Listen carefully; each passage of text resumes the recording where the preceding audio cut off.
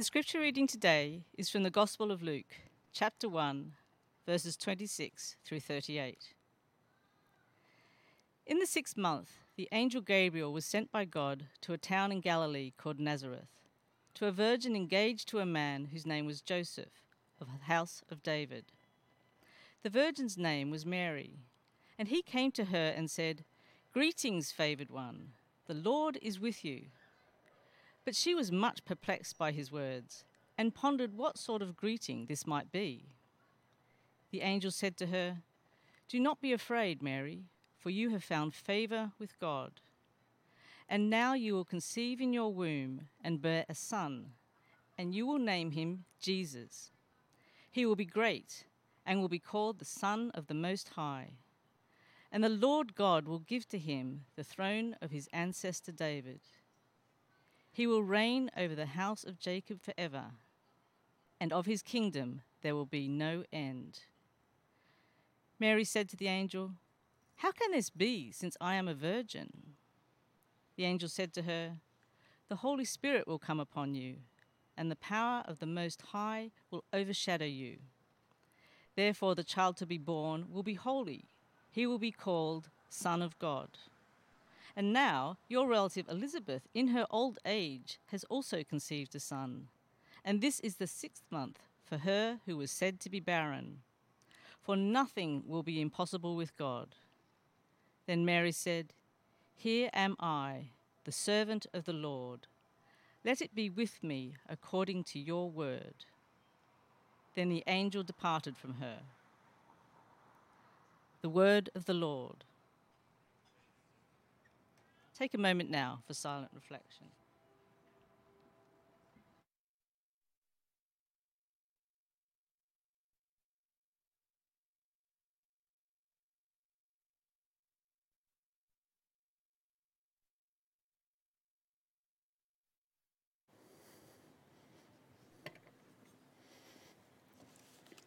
Let us pray. Gracious God, we thank you that you have given us this moment to be together. Help us to be present to your presence now. Help us to know that you have arranged this moment. Help us to believe that you see us in all of our complexity, and your response is always to move towards us, to heal and restore. Give us grace to believe that today. We pray this in Jesus' name. Amen. So, what did you see in that painting? As you look at that painting, as Mary is told this news, it's a couple things to notice, and we'll point out a few things later on as well. But first, I just want you to notice her face. She's a teenager, 13, 14 years old. She's a teenage girl getting ready for bed. I like how her toe is just kind of coming out from underneath the robe. Do you see that? And how just the radiance of her face and her hands clasped. Maybe she was praying before she was going to bed in the artist's vision of this. And the light shines on her face.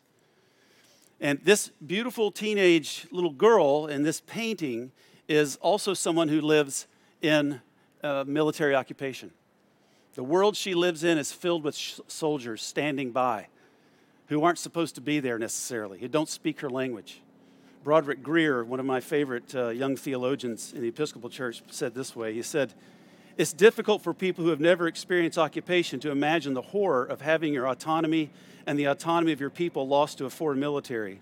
You walk the streets of your village and there are soldiers standing at every intersection, soldiers who don't share your language, values, or taste in food, soldiers who view your body as one of the spoils of war, soldiers who can enter your home at any moment to do whatever they will with your God-given dignity. No move that you make, no breath that you take goes unnoticed by the force that shouldn't be in your neighborhood in the first place." That's where Mary lives. But she doesn't live in Athens. She doesn't live in Jerusalem. She doesn't live in Rome. No, Nazareth, a little small kind of backwater community. Wouldn't expect great things to happen there, but God has a habit of showing up in the least expected places. And God, through this divine messenger, Gabriel, has come to Mary.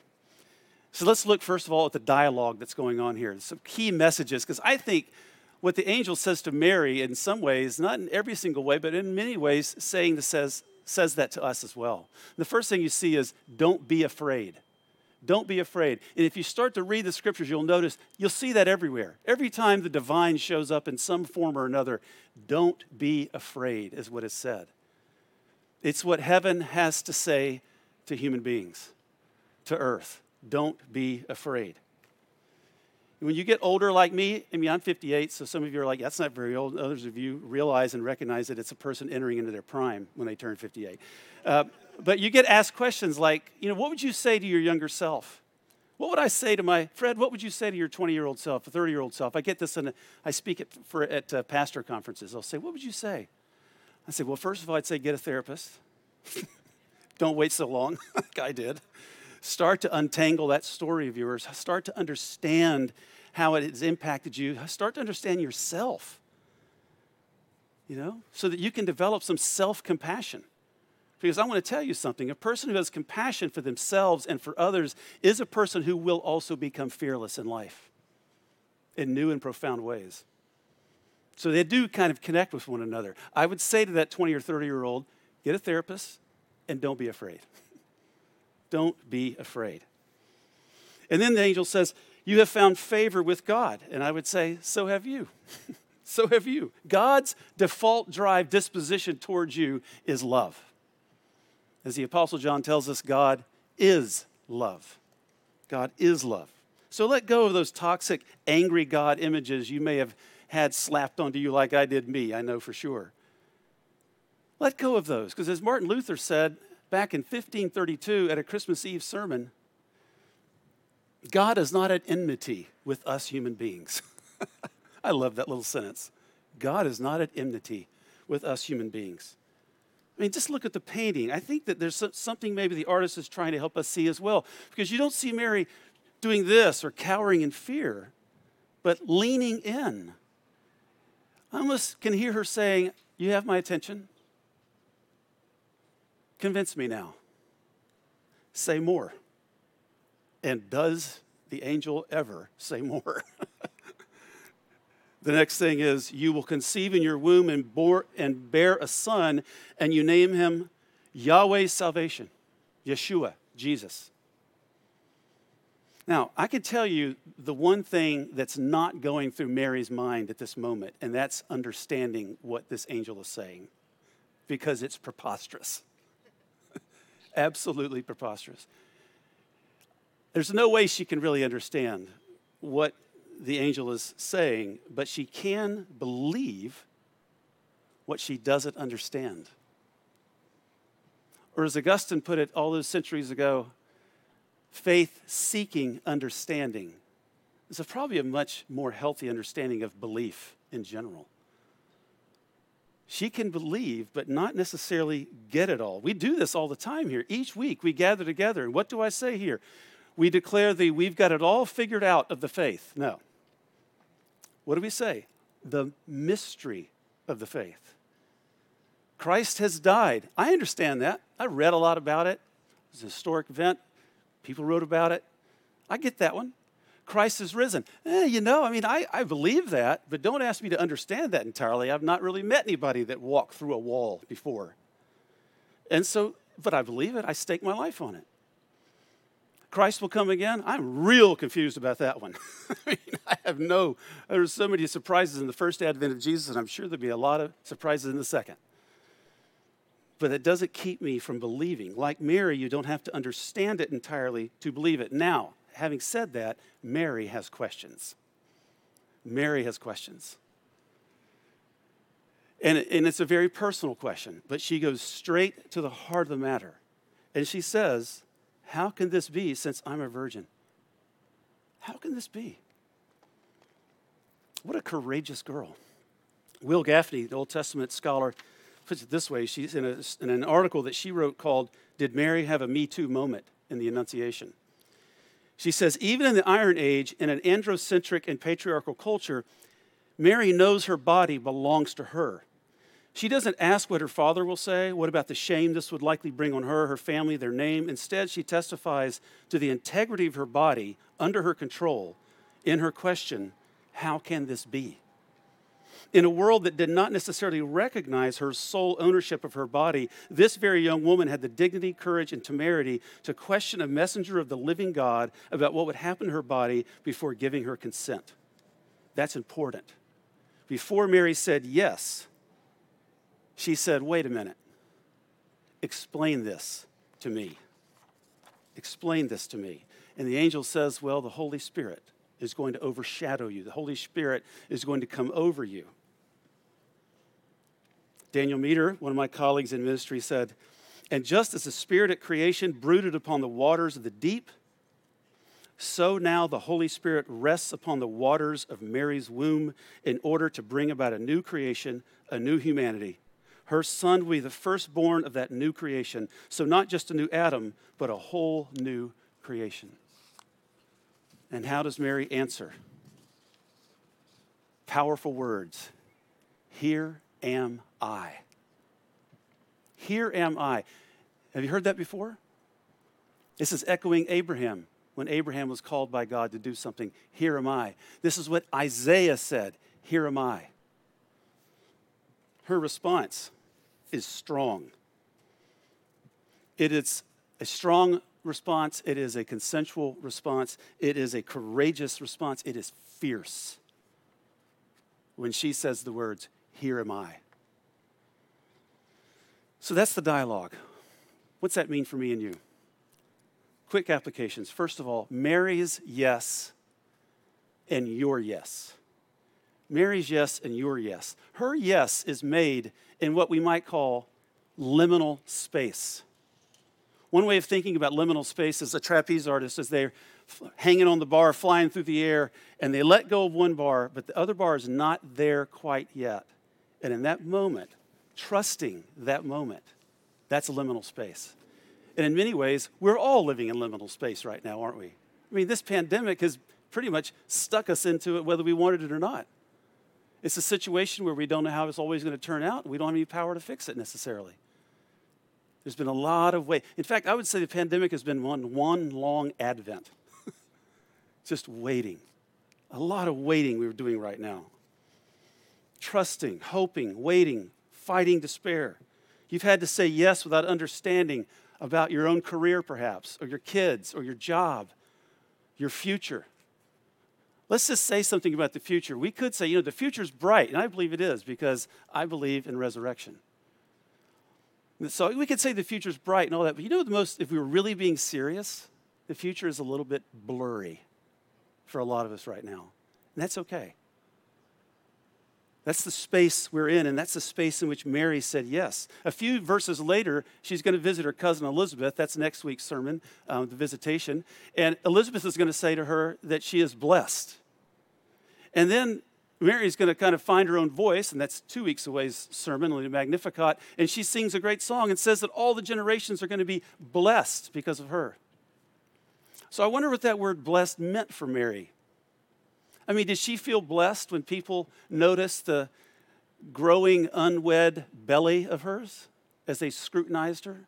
I wonder if that felt like blessed. I wonder if she felt blessed when she had to give birth to that child in a cave. I wonder if she felt blessed when her heart sank when she realized that she left her 12-year-old in the temple. I wonder if she felt blessed when she saw her own son murdered by the state on a criminal's cross. I wonder if she felt blessed then. See, if you go look back at the painting for one more time here, you'll see the light on the left. And watch how the angel's light intersects with that shelf there on the wall. And what people who know more about art than I do talk about this painting, they say that's in the shape of a cross for a reason. And that Mary is literally looking at the cross that she is going to bear. Her yes was fierce. And it wasn't because she had expectations that everything was just going to be awesome. It's because she had expectations that God can create something out of nothing. Those were her expectations. Her yes was fierce. Can you have that kind of an expectation? Can that be your yes this Advent season? Because to experience Christmas is to trust that God can do all of this again and again and again. To experience Christmas truly is to believe that God can again be born in me, in you, in this broken mess of a gorgeous world that we live in. One last ancient quote. St. Gregory of Nyssa, I think my favorite quote of the day. What was achieved in the body of Mary will happen in the soul of everyone who receives the word. Think about that for a minute. We are invited to say yes to birthing something holy in this world that will bring hope and restoration to it. You're invited to do that. Bethlehem is not the only place God brings something holy about through a human being who will cooperate with God. I see it happening every time we gather. This is why it's so important that we gather. I'm so glad we can more and more. And as we feel more comfortable doing it, we need you to gather because there are holy births that need to be happening in our community. And it happens through people. When we love and teach our children and welcome them well and surround them with really positive adults, you know what we're doing? We're birthing something holy into this world. When people come to gather together on a Sunday to re-narrate their lives around the life of Jesus, and they're welcomed and they're told they belong, and they sense and feel they belong because you are there, and you're welcoming them yourself, something holy is birthed into this world.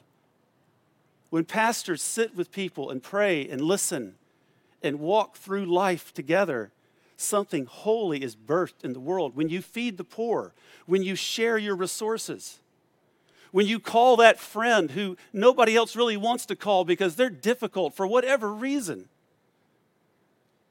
something holy is being birthed in the world. See, it happens all the time.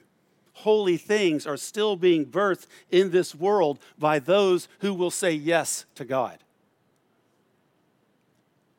Holy things are being birthed still in this world by those who will say yes to God. God invites us like Mary to trust, to hope, to step out. But how does she get there? How does she get to a place of that holy yes in the middle of liminal space, not knowing how it's going to turn out, not really understanding it completely, but saying yes to birth something holy in the world? I think you go back to what else that angel said to her. You have found favor with God. The divine messenger grounds her identity in God's love. And in God's love alone. Not in accomplishments, not in grades, not in the GPA. If you still have to worry about a GPA, God bless you. Not in your bank account, not in your career. No. Grounded identity in God's love. That, I think, has to have had an impact on Mary's capacity to say yes in this moment. Because the first yes is God's yes to you. That's the first yes to you, a divine yes that when it took on flesh and blood, walked this face of this earth full of grace and truth, was buried, died, and rose again on the third day. That yes. That's the yes we have in this bread and this wine. So you, as we say each week, can become what you receive and say yes back to God. This Christmas. Like Mary. See, Mary felt her soul's worth. I wonder if today you can access that as well. That this Christmas will be this combination of found favor with God. God loves me. I'm grounding myself in that. If that's really true, what are those things I need to say yes to right now? So we have these purple ribbons for you there on the tables. And if you haven't already started doodling on them, you can still participate. You have little white crayons there. And we're going to encourage you as an embodied practice today. Normally we'd have, the candles and things like that. We're going to have you write out on that purple ribbon whatever's coming up for you right now. Write out an intention. This Advent, I'm going to lean in this direction. This Advent, I'm going to say yes to this. What is it for you? And when you come up for communion, you can just simply tie it on the tree here, on one of these branches. As we together as a community today try to say yes to God in whatever ways God is right now calling us to birth something holy in this world. Let's pray. Gracious God, help us today, however we find ourselves at this moment, to hear you. What is the word in this sermon today that I really needed to hear? Maybe it's don't be afraid. Maybe it's you've found favor with God. Maybe it's an invitation to birth something holy into this world. Give us grace today, we pray, out of the firm foundation of your love for us, to think in new and creative, imaginative ways about how this year, as we start this new year on Advent 1,